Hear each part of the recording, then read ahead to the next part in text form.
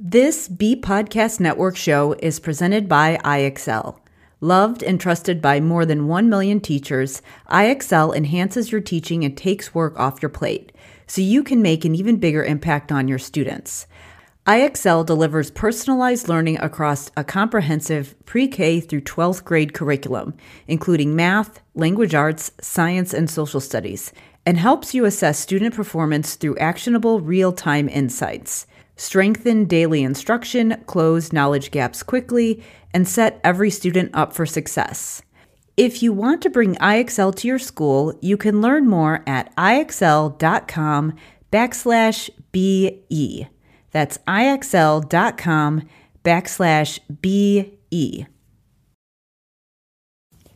We're proud to be sponsored by MyFlex Learning. MyFlex Learning is a scheduling platform that helps middle and high schools meet the individual needs of all students. Schools can easily create and manage time for flex blocks, activity periods, RTI, therapy, and teacher appointments, and much more. With its built-in accountability tool and reporting features, MyFlex Learning solves your challenges around getting kids where they need to be and understanding how flex time is spent. Make your flex time work for you. Visit myflexlearning.com/BE to learn more and receive $500 off the first year. That's myflexlearning.com/BE. This is Dr. Karen, and you are listening to the De Facto Leaders Podcast on the B Podcast Network, where I help pediatric therapists and educators become better leaders so they can make a bigger impact with their services. With over 15 years of experience supporting school-age kids with diverse learning needs, I'll share up-to-date evidence-based practices, my own experiences, and guest interviews designed to help clinicians, teachers, and aspiring school leaders feel more confident in the way they serve their students and clients. I'll cover a range of topics designed to help you support students' emotional and academic growth and set kids up for success in adulthood, including how to support language, literacy, executive functioning, as well as how to help IEP teams working together to support kids across the day. Whether you want to learn more effective strategies for your therapy sessions or classroom, be a more influential leader on your team, or find creative ways to use your skills to advance in your career, I've got you covered.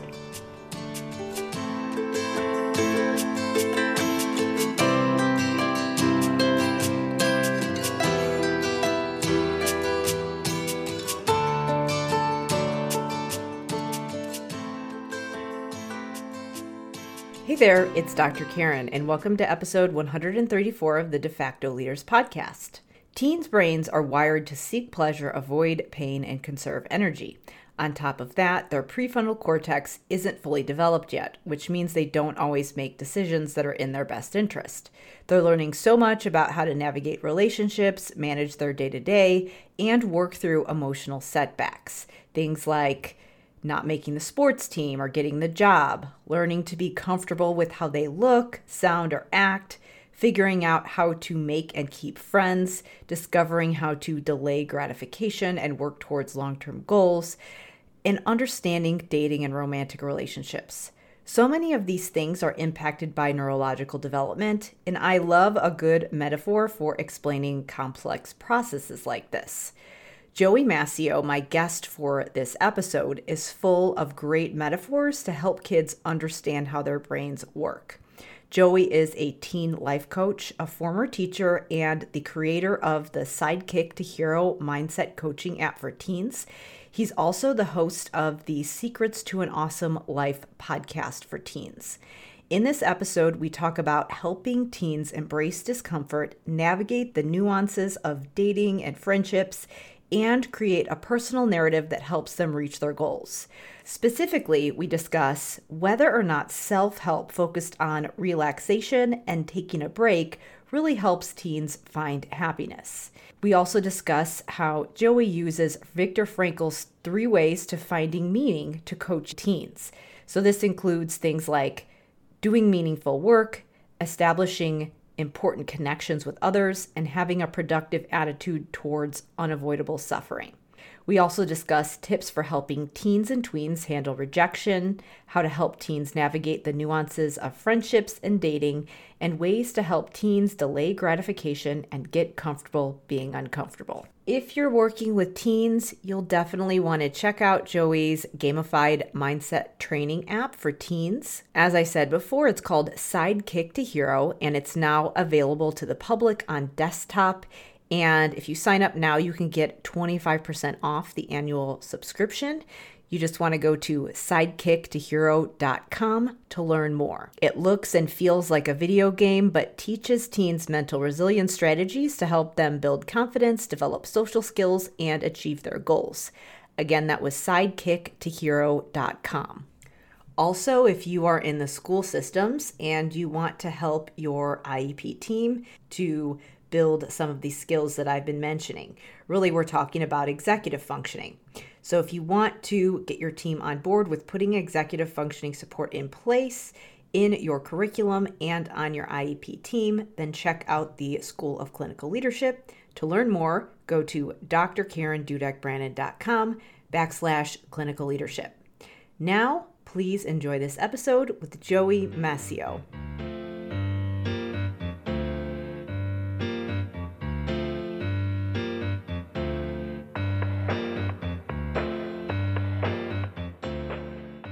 Today, I am joined by Joey Mascio, the creator of Sidekick to Hero. So thank you so much for being here with me today.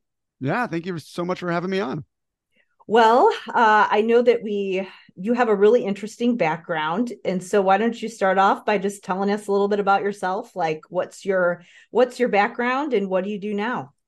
Yeah, of course. I'll work backwards. So right now I'm a life coach for teens, and I've been doing that for 4.5 years now. I help teens with confidence, social skills, and achieving their goals. Before that, I was a middle school teacher, and I was a middle school teacher for 7 years. And then halfway through my time, I volunteered to be the teacher in the discipline office, or what a lot of schools would call the on-campus suspension. And I worked in there, and that's where I started coaching teens, and I absolutely loved it. It was great. And then before that, I was a stage performer. I performed on lots of stages across California, doing comedy and other performances. My biggest claim to fame, though, is being an actor at Disneyland, where I'm the only actor in Disney history to have played both Darth Maul and the Mad Hatter. Wow.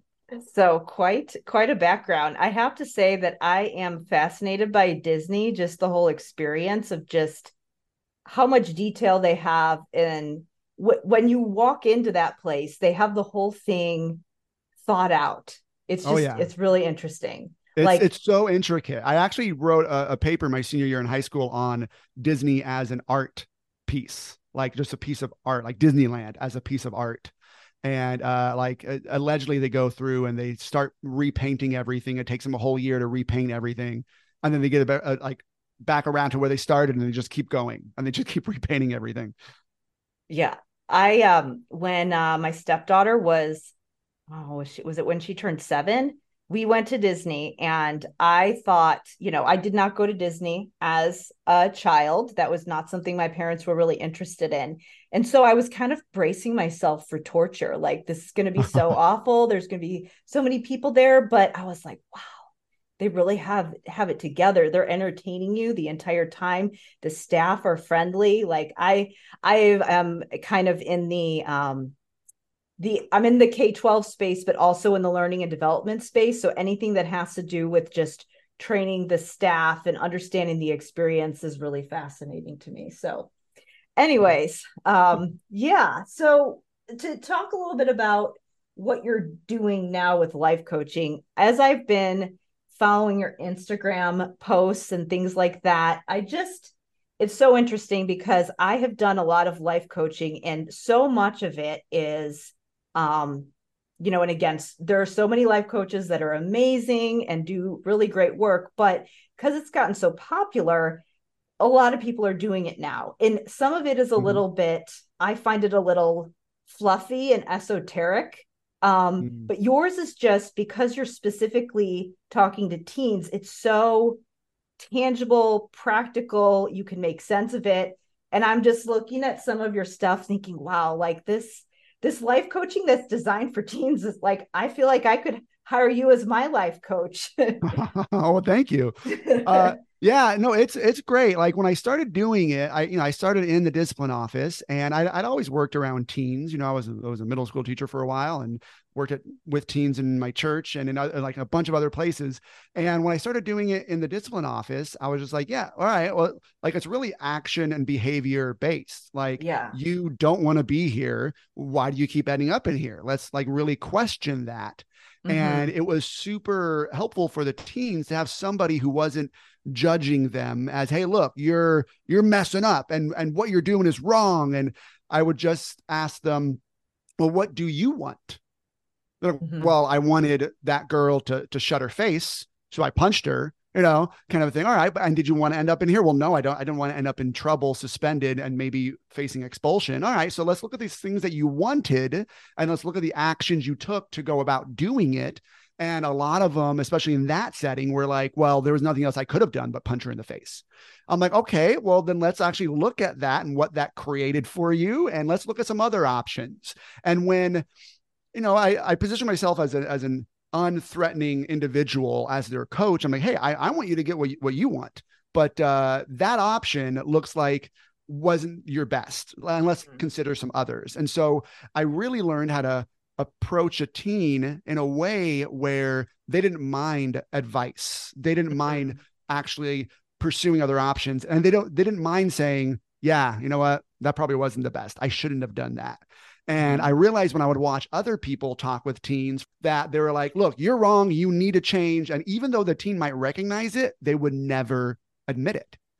And I realized that, wow, I kind of have a nice formula here for how I approach teens.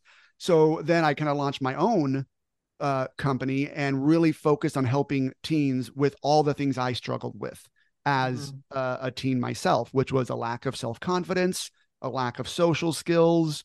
I had a stutter. I was bullied. I mean, like I had a big head back then. It's just as big now as it was back then, but my body was a lot skinnier, right? And so it was like I was awkward looking, and but I wanted to be a performer. I wanted to be somebody who was more than who I was being at that moment.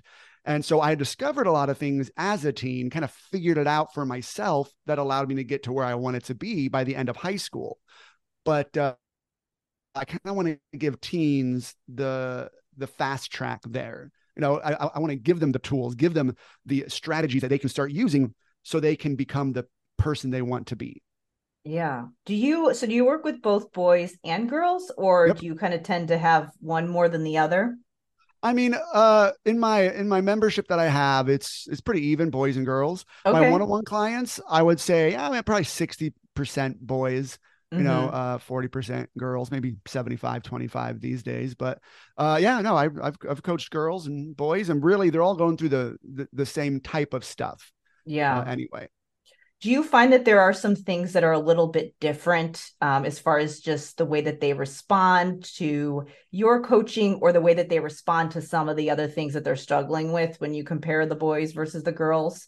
Well, I mean, I think this is common knowledge, but girls are a little more mature earlier on. So I'll Mm-hmm. totally work with a 12 or 13-year-old girl because they're like more mature. Mm-hmm. But when it comes to 12 or 13-year-old boys, sometimes they're like staring off in space, showing me their cat, as I'm trying to like coach them, and they're like, Yeah. there might be more of a lack of interest. But if a boy and a girl are both interested in getting help and they're mature enough, I find their responses are, I mean, pretty equal. Like once, and I don't know if it's my methods that Mm-hmm. when I walk them through everything, they're like, oh yeah, no, that's interesting. Huh? And I've had both boys and girls kind of refuse to see it and go, no, I'm not in control of my life and I can't. Like, thanks, Joey. I know you're telling me I'm in control, but I'm actually not. So there's nothing I can do about it. Mm-hmm. Yeah, I would say it's about even. Yeah. So really they have to be at the point where they're bought into the process of Oh yeah. yeah. So there are a lot of things that when we're thinking about mental health and thinking proactively about what is going to make you feel good, sometimes the things that are promoted are often the opposite of what you need to be doing. Like the things that are going to make you feel happy seem a little bit counterintuitive. So one example is, so there's a lot with the self-care, and of course you should take a break and things like that, but there's almost this promotion of overindulgence of things. And so can you talk a little bit about the idea of being involved in meaningful work that is worthwhile, and how that plays into just being a proactive measure for your mental health? Yeah, definitely. So yeah, there seems to be with a lot of life coaches, the general term of life coaches out there, it's, hey, take a break, really focus on yourself and your needs. That's not what I do. That's like Yeah. whatsoever. For me, if somebody wants to be happy, the main reason why they're not happy is because they're not good at being unhappy, or they're not good at being uncomfortable. And Oh, okay. Yeah. so when you're not good at feeling bad, is kind of how I phrase it to teens, then you want to avoid feeling bad at all costs. And that goes into all the, pleasure seeking kind of stuff. The motivational triad, right, from our limbic system is we're designed to seek pleasure, avoid pain, and conserve energy. I translate that to teens speak, which is to have fun, stay comfortable, and relax. And that's Yep. all they want to do. But doing that stuff won't get us to our goals at all. And that getting to our goals is what's going to make us happy. So you have to have goals in order to get to them. So in engaging in meaningful work is actually a phrase from Viktor Frankl and his Yeah. logotherapy concept, where the solution to most of our neuroses these days that teens are struggling with, which Frankl says it's threefold, which is depression, addiction, and aggression. And if you look at teens, it's not, feeling sad, feeling down, depression. We see that. Addiction is totally rampant, right? Among teens, it's just constantly needing to be on devices or being entertained. And then aggression is really just a lack of strong relationships and a lack of being able to make a good connection with another person. He says one of the solutions to that is engaging in meaningful work. So meaningful work could be the teens' homework, but they just don't find meaning in that necessarily. It could be in a project. It could be in something creative that they're doing. Anything of those, like of that nature, would help them dramatically with their happiness, with feeling fulfilled, and with their motivation. But the problem is that engaging in meaningful work isn't fun, relaxing, right? Or Yep. comfortable. And so they're like, it's just so hard. And that's how that manifests. It's just so hard. I don't want to, is what a lot of teens will tell me, even though we started the conversation with them saying, you know what? Yeah, I want to make more money, or I want to get better grades. Oh, wonderful. And when we talk about the things that it will take for them to do, yeah, I know, I just don't want to. I'm like, hold on, let's look at that. I don't want to? Like, what do you mean you don't want to? You just told me you don't like where your life is and you want more money or better grades. You're telling me you don't want to do the work? Well, let's actually rephrase that, because that's keeping you trapped. That's your limbic system, or what I call your sidekick brain talking, and Yeah. saying, we don't want to do that. And then you're going to get sidekick results. So that's kind of my approach.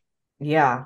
I love that, because I mean, really, you're just talking about delaying gratification. Like I've heard it um, phrased as you're sacrificing what you want right now for what you really want. Yeah. And that's hard. And it's not really, it's like the opposite is trending these days. Again, I do think that we need to be aware of things like burnout, but again, a lot of times it's really the opposite, and it's a lack of confidence in those activities that are uncomfortable, but the only way to be confident is to just do them and get better at them and be Yeah. not good at them for a while. Yeah. Well, and maybe this kind of just hit me, right? Where like life coaches out there are mostly speaking to adults, and Yeah. adults are like, we tend to be all, work, like take care of the house, Mm-hmm. take care of the house, take care of the house. And so when those life coaches come around and say, hey, it's okay for you to treat yourself, right? Yeah. Oh, well, thank you, right? But that's not the issue for the teens, Yeah. right? I mean, there are teens that are out there that are, experiencing burnout or whatnot, but for the majority of the teens who don't have what they want, who are unhappy, it's mostly, I'm just not doing the thing that I need to be doing. Mm-hmm. And so that's why I'm able to come at them with more of a, yeah, no, like relaxing is great, but let's do that after meaningful work. Mm-hmm. Yeah. I mean, and the thing is that relaxing feels so much better when you feel like you've earned it. Yes. And it's like that thing that you can help yourself look forward to because it's you get to do it after whatever it is that you're doing. Okay, so I know another thing that is it's becoming harder for people, especially with just the need for validation and acceptance and all of those things can be, it's not that they're irrelevant, but just the idea of being able to handle rejection and Mhm. put yourself out there. What kinds of things come up for the kids you're working with in that area? Yeah. So when a teen is facing rejection, it's primarily social rejection first. Mm-hmm. That's probably the biggest thing that they're facing, whether it's dating or friends. There's that kind of rejection. Then there's not getting the thing that you wanted, whether it was a job, whether it was Mm-hmm. a position on the team or whatever it was. So when that happens, they tend to go into this spiral Yeah. of making it mean something about them personally. Mm-hmm. And it means that, well, I suck, I'm stupid, I'm ugly, I'm not worth as much as other people who don't get rejected or who didn't get rejected in this scenario, right? Everybody else who made the team, they're better than me and I'm dirt, or the Mm-hmm. guy that my crush decided to go out with, he's better than me and I'm not better, right? So their brain starts spinning and then they start giving up control because, well, there's nothing I can do about that. I'm me and I suck, and there's nothing I can do about that.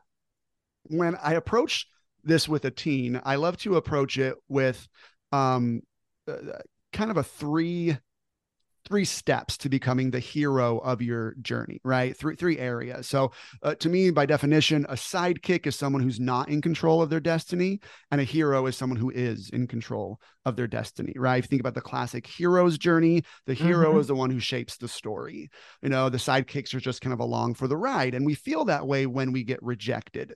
I'm just here, I'm along for the ride, and the ride is horrible, and it's not a very fun one. So I tell them there's three things, and I love metaphors and concrete Yeah.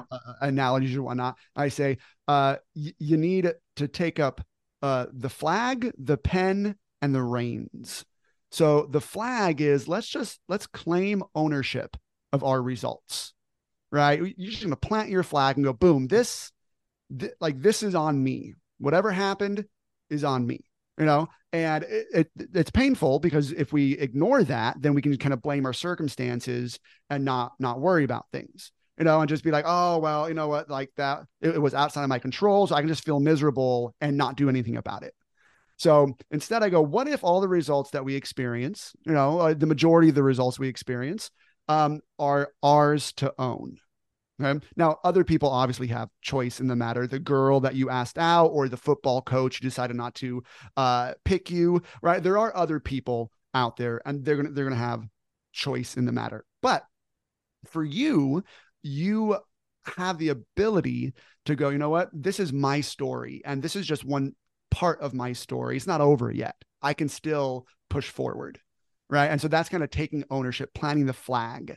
That Mm-hmm. second thing, taking up the pen, is taking charge of the narrative in your head, which quite often wants to go negative and Yep. personal when we get rejected. So realizing that you have the pen, you can change the story, change the way you interact with this rejection, and you can kind of write a better one, a more heroic story, which is going to inspire you to take the action you need to eventually get the thing that you wanted, which was dating somebody, right? A lot of kids just stop dating because I got rejected once or twice or 100 times or whatever. So I'm just going to stop.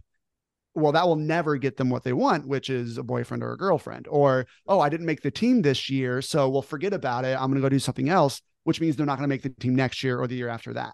So taking the pen is kind of changing that story. And then that third one, taking the reins, is taming their emotions, where Yeah. it's not about eliminating emotions.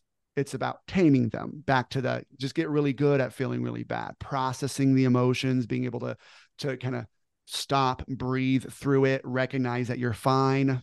Feeling unpleasant is normal. You don't need to eliminate this. You just need to tame your emotions so you can kind of then get back, on the journey. I think that last one is so important because the idea of stress, stress gets a bad rap because if you have too much of it, yes, it can be problematic, but some stress is good. It motivates us and it's normal and it's just a part of life. So when we feel stress and immediately assume that it's something bad or try to eliminate it completely, I mean, that's counterproductive. That actually leads to more stress because now you're less resilient and you can't handle things. Yeah. So I'm going to take a quick break here to share a little bit about the School of Clinical Leadership. Many people don't realize that social skills issues are often executive functioning issues in disguise. In order for us to be able to read situations, understand how to jump into a conversation, and think about what other people might be thinking about us, and understand how to respond and react. This comes back to things like working memory, problem solving, attention, among other skills. And in the school systems, many times people have part of the solution in place, but not all of it. Maybe they might be pulling kids out to talk them through how to handle social situations, but they don't have the full continuum of supports in place. And maybe they're missing out on a couple meaningful skills that kids need in order to read situations and respond effectively. So I give you a plan for putting the right supports in place in the School of Clinical Leadership. The School of Clinical Leadership is a program for related service providers who want to take a leadership role in implementing executive functioning support. I will give you strategies that support self-directed talk, working memory, and other executive functioning skills that are going to help kids form social connections. To learn more about the program, go to drkarendudekbrandon.com/clinical leadership. Now, let's get back to the interview. With the relationships and the feeling rejected in relationships, I know there's a difference between dating and friendships and so do you have kids who have problems with both or are working through both? Or like, how do you, if you have someone who doesn't feel like they have a lot of good connections, period, but they're also interested in dating, how do you navigate both of those things? Do you do one before the other? How do you prioritize that? Yeah, I mean, if there's a teen who wants to date, but they're like, I'm also just horrible at making friends, I always Mm-hmm. start there. I think that's Yeah. the basic, well, before you can like date, and which is going to involve making a friend first. Generally you Mm-hmm. don't start dating somebody that you don't know or haven't talked to before. So let's just start with the basics, the conversation skills, making friends. And the biggest thing is not trying to control the other person's outcome, which is Mm-hmm. usually what teens are struggling with. That's usually what's holding them back. I'm going to go up and have a conversation with a group of potential friends. I need them to think I'm funny, or I need them to think I'm cool. And then we're overly focused on that. And that just kind of clogs up the gears in our brain, and we don't know what to say. And then we're worried, and we're really overanalyzing everything that we've said. Oh my goodness, this is gonna, and then we're just in our head. And that stops us from showing up as our awesome selves. You just get to be you. You don't need to try to change somebody else's view. Mm-hmm. And they're so aware of that, but instead it's no, let's just focus on you thinking these things about you. And when you think that you're awesome, cool, and funny, you just get to show up as you, which is going to increase the likelihood that other people who are your people will go, you know what? That dude, he's pretty funny. I like him, or your crush saying, hey, you know what? I like that kind of a guy or that kind of a girl. That's the exact kind of person I'm looking for. And I really have to kind of restructure dating in a lot of my clients' Yeah. heads, which is I got to get that person to like me. You just need to collect data on whether or not that person likes somebody like you. You're just data collecting. Does this person fit with me? They get to decide that. I just got to see if they like me for who I am, and if they're as interested in moving on to the next step with me as I am interested in moving on to the next step with them. Whatever the next step is, talking, exchanging numbers or snaps, whatever they do these days, right? Yeah. Hanging Hard to out, keep going on a track. group day. Yeah, exactly. Right. And so it really frees them up a lot to be like, oh man, it's not so much about changing other people. I just get to be me. And that frees up a lot of bandwidth in their brain. Mm-hmm. When there was as I was looking at some of your posts, you had an interesting one on dating where it was about kind of the stories or just things that you need to know about dating. And one of them was, it was something like, if it's not a yes, it's then that means no, or and things Yeah. like that, or don't make up a story in your head before you talk to them. Can you share a couple of those things? I thought it was really Oh insightful. yeah. Yeah, I did a whole course for young adults, right? So college students on uncomplicating dating, Mm-hmm. and I have clients that are teens, but also clients that are adults, or Mm-hmm. I should say young adults. And I'll give you a great example of somebody doing that. So there's this guy, a college student that I'm coaching, and he's like, yeah, there's this girl, and like my parents kind of like introduced us, she's a friend of the family, and she saw my picture, she was interested, we chatted, it was great, and so then I texted her. She didn't text back in like 3 days. And so I'm just like, you know what, if she's gonna play games, or if she's gonna not be interested, or if she's gonna, and his brain was just going wild, and his brain was just being like, you know what, she's not interested in me. And the unspoken stuff was, I blew it, I'm the worst, kind of a thing. So he started writing the story that she wasn't interested, and it was a no, and he's just pursuing this would be a waste of energy and pointless. And I was like, dude, you do not know any of that. You have zero information on that other than she hasn't responded in 3 days. And his brain's like, no, but like if she was interested, she would totally have responded. I'm like, would she have? I mean, is there a reason why she wouldn't? And apart from the whole, well, she lost her phone, or she doesn't have service, or she's been really busy kind of excuses, which our Mm-hmm. brain doesn't believe, I start going, no, what if she was interested in you and another guy?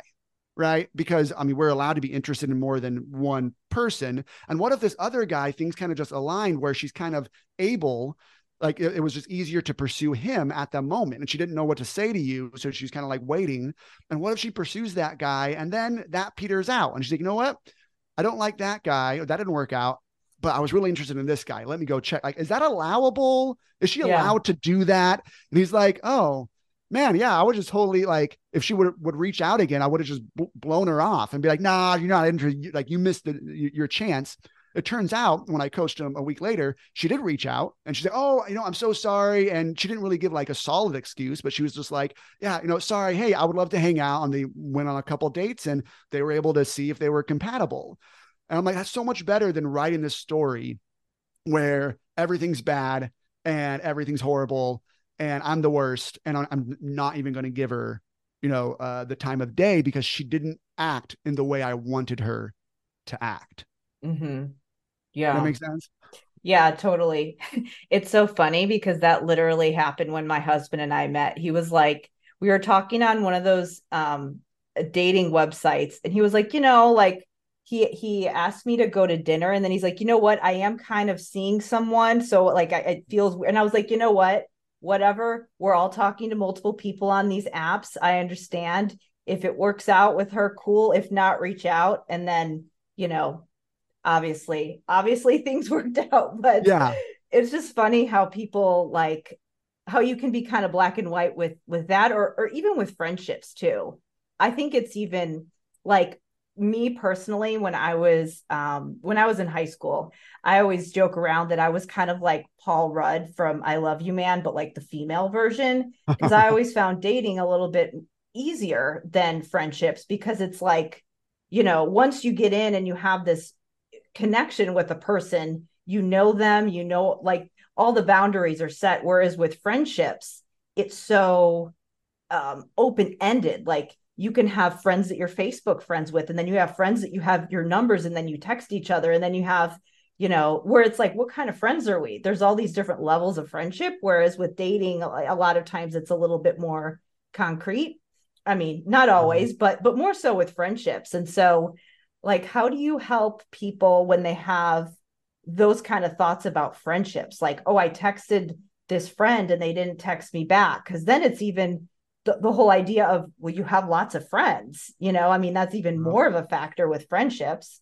oh yeah. Well, and especially teens during the transition from middle school to high school, right? And I Mm-hmm. have a lot of clients who are like, well, we were BFFs like since kindergarten, and now things are different, and now like she's hanging out with other friends, not just me all the time, so sometimes it manifests in that way, especially well, like what's going on here? And the same process happens where they start to tell themselves all these stories about themselves. I always say when it comes to relationships, there's a handful of types of thoughts. I love categorizing things. It helps me. All right. Yeah.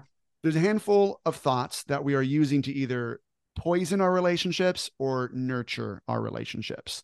And so obviously there's what you think about them, right? If I think, she's being disloyal, she's backstabbing me, right? That's going to poison your relationship. There's thoughts about us in relationship to them. Oh, well, I must not be as cool or as funny, like I must not be as good of a friend. Then there's the big one, which is what we think about the world. And well, about the world, like a BFF should not be hanging out with other people. People should be responding to my texts in this amount of time. People should be like, and we have these beliefs about how the world runs. Mm-hmm. And if it doesn't match up to it, then we start developing these thoughts that poison our relationships towards people that and most of these relationships could otherwise be saved. Of course, there's always a time where, friends grow apart, or not everybody you meet is going to, be your friend, or not everybody you start to date is going to become a boyfriend or a girlfriend. But we can have the best relationships and the best chance of a successful relationship if we really monitor and manage those three thoughts, right? What I think about them, what I think about me in relation to them, and what I think about the world and how it's supposed to work. Mm-hmm. Yeah. So when you're thinking about their thought or like other people's behaviors, how do things like pet peeves come into play when we're talking about relationships? Yeah. So somebody else doing something that's just so annoying, right? You're like, right. So when I was a teen, I had a friend that would punch me every time I said something funny. Right. He would just kind of like punch me. And I really hated it, and so that's always my example of a pet peeve when I'm coaching a teen on this. It's like, okay, you have the option to just manage your mind with it. You know what? Not that big of a deal. That's okay that they do this. They're actually not annoying because they do that. I probably do things that are annoying, right? And so, like, Mm-hmm. seeking to understand them and being okay with it. But you also have the option to actually make a request, because some teams are like, oh, I just can't do anything. Like your friend, which is supposed to punch you forever, and you can't ever do anything about them. Like, no, like you can make a request. You can request, hey, I would love it if you didn't punch me every time I told a joke. Like that would be great for me, and sometimes that's all it takes. Oh, I had no idea, because we're afraid to tell the whole truth, which is, hey, I love you, bro. I love hanging around you. We have a lot of fun together, but I also hate it when you punch me. Mm-hmm. And so I would love it if you stopped. I didn't know how to bring this up because I didn't want to be awkward, but I would love it if you stopped. Sometimes like, oh, of course. Yeah, my bad. I thought you enjoyed it. And then maybe he punches you again. Hey, oh, I'm so sorry. I have it, and then you guys are able to move forward and be even closer. But sometimes you make a request and they don't honor it, right? Mm-hmm. Sometimes they're like, either I don't wanna, or it's not something where it's a friend. Maybe they chew on their nails, and that would be a weird request to be like, hey, could you stop biting your nails? It grosses me out. Like You have the option then to kind of set up a boundary.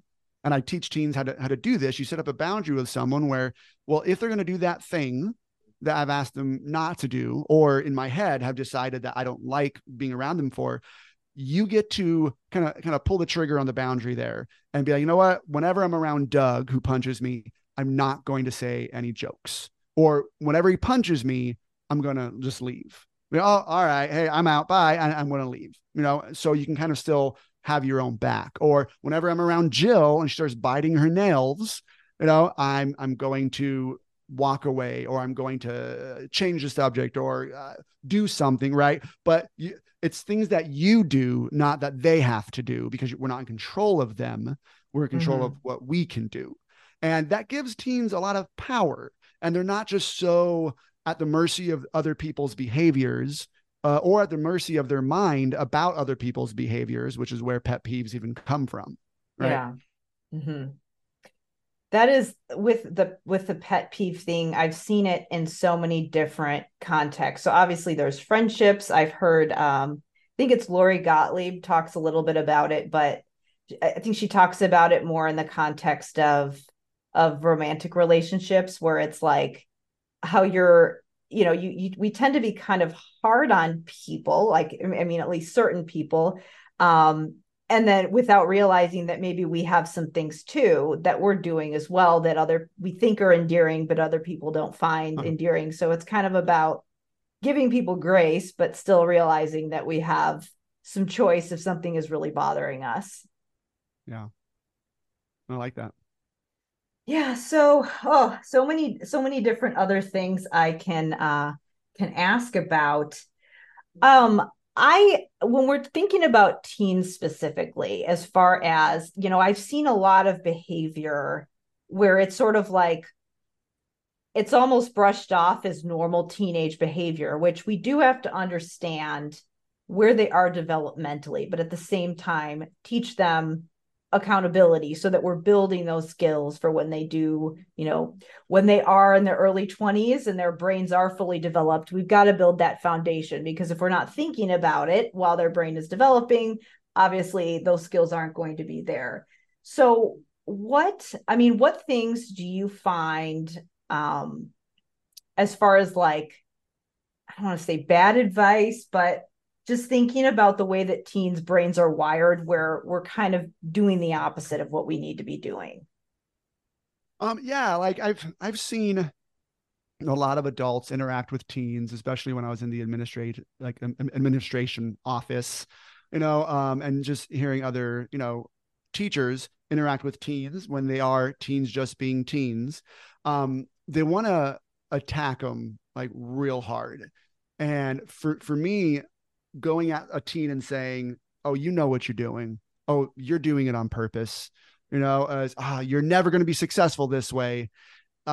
You're really trying to uh, forcefully change their behavior, which is going to have the teens just throw up the walls, right? Like they don't, like, nobody wants to hear anybody coming at them like that, Mm-hmm. And in order to position yourself in a way to give them those skills that are necessary, I loved how you put that, right? Yeah, their brains are developing, and it's almost like they're building a car, and a lot of us wait until the car is completed when we're older, and then we start learning how to take care of it and drive it, once it's done, and that's why a lot of 20 and 30-year-olds start doing self-development or whatnot, because we just built the car, we got in it, and we just started going down the freeway and started driving without really any lessons or being able to Mm-hmm. learn how to use it or take care of it. So I believe, which is why I work with teens, that, hey, let's teach them how to take care of it, manage it, and get the best mileage out of their brain while it's being built, and so give that to them at the same time. And so I find a lot of, not a lot, there are adults who, when they come at teens and they go, look, you need to change, the teen will not hear it.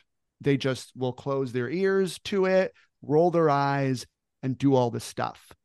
But if you come at them in a way that's a little bit more what I call being the mentor, not the villain, and that's the difference. Like when I work with parents, it's going from villain to mentor. The villain is always trying to force their way upon everybody else. But the mentor is always trying to guide the hero to discovering their own skills and their own abilities.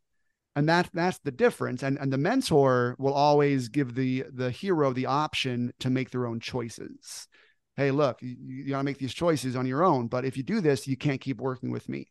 Or if you do that, then this is going to happen. The villain is like, no, you have to do what I want. And if you don't, then punishment and death. Right. And so I try to really channel that mentor mindset and encourage others to do the same when it comes to working with teens. Yeah, I think that sometimes people have a difficult time finding that balance between you don't want to be authoritarian because that is, that's too rigid. It doesn't really give them any ownership in the process when they feel like something's being imposed on them. But then if you're overly indulgent, then that's not good either, because then they don't have the accountability. It's finding that nice middle ground where it's, here are your choices and here's what's going to happen if you choose this versus this. So yeah, I think the balance is really important. So I know that you have some good tools and places where people can find you to learn more about what you do. I know you have the app that we haven't talked about yet. Can you share a little bit about that and where people can connect with you? Yeah, definitely. First off, you can go to my website, joeymascio.com. Last name is Mascio, and that will have the links to all the things that I'm doing. The thing that I'm most excited about that I've been working on for the past 18 months is my brand new gamified mindset training app for teens. It's called Sidekick to Hero because that's my brand. It's available on desktop right now. So it's a web-based app where teens can sign up with their parents, right? Parents, teens sign up, but both of them get an account, right? Their own kind of parents has their parent portal and the teens have access to everything that's in there. And it looks and feels like a video game. They have an avatar that's customizable. It's super fun. I really love the graphic work that the team has done for this. They're able to build up coins and experience points as they play through these hero arenas, which covers the 4 areas or the hero areas that I talk about, which is headspace, emotions, relationships, and objectives, which conveniently spells out hero. And through those arenas, they play through these stages where they get a little bit of training in a fun, engaging video. And then they get a challenge to do in real life, right? It could be some mental awareness. It could be going out and back to the app, and then they actually record it. And that keeps track of their recordings, like a journal, right? They're like what they type in, and then they get some XPs and coins for it. And there's a lot in there for teens to kind of present this whole mental resilience stuff in a fun way for teens. It's really good. Ages like 2 through 16, not 2, sorry, 12, not 2. It's way too young. 12 to 16. And so that's great. I'm also on Instagram. I have my own podcast, Secrets for an Awesome Life, which you were a guest on a couple months ago. And yeah. Great. Yeah. All right. Well, we will link to all those in the show notes. So thank you so much for being on today. Yeah, thank you. Oh, and I did want to say before I forgot, Sure. I am interested in taking Sidekick to Hero to schools. And I know you talked to a lot of school leaders. If there's any school Yes. leader out there who is like, hey, man, that sounds interesting. How in the world can we get that to our students? Reach out to me. I'm looking for some beta testers to kind of test out this program on a more of a school wide or grade wide level. Great. All right. Well, we'll link to all that.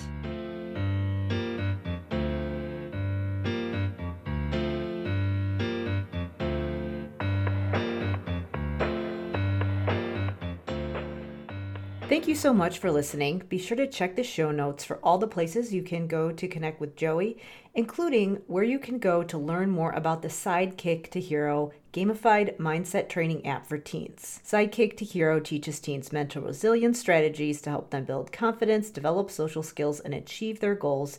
And you can get 25% off the annual subscription at sidekicktohero.com. Also, if you are on a school team and you want to put executive functioning support in place so that kids can develop the social skills that they need in order to form connections with their peers, then check out the School of Clinical Leadership. To learn more, go to drkarendudekbrennan.com/clinical leadership. As always, it helps me out so much if you rate and review the De Facto Leaders podcast wherever you listen to your podcast. And if you found this episode helpful, be sure to share it with a friend. If you have a suggestion for a guest, or if you would like to be a guest on the show, please email me at talktome@drkarenspeech.com. Thank you so much for listening, and I will see you next time.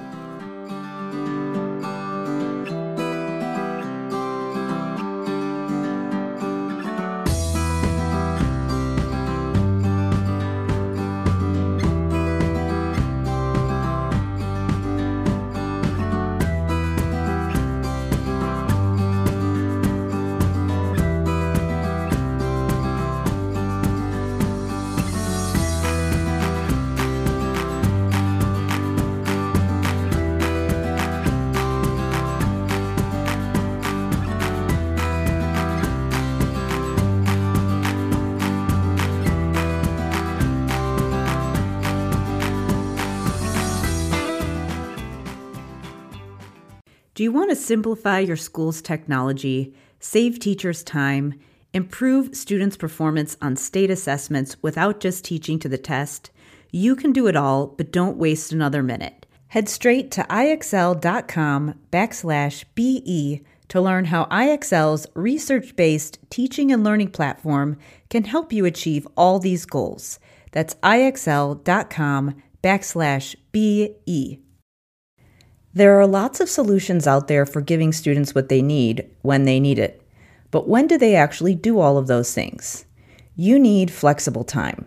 When added into the master schedule, flex time enables students to get extra help or intervention, meet with teachers, make up work, get physical exercise, and try new enrichment offerings.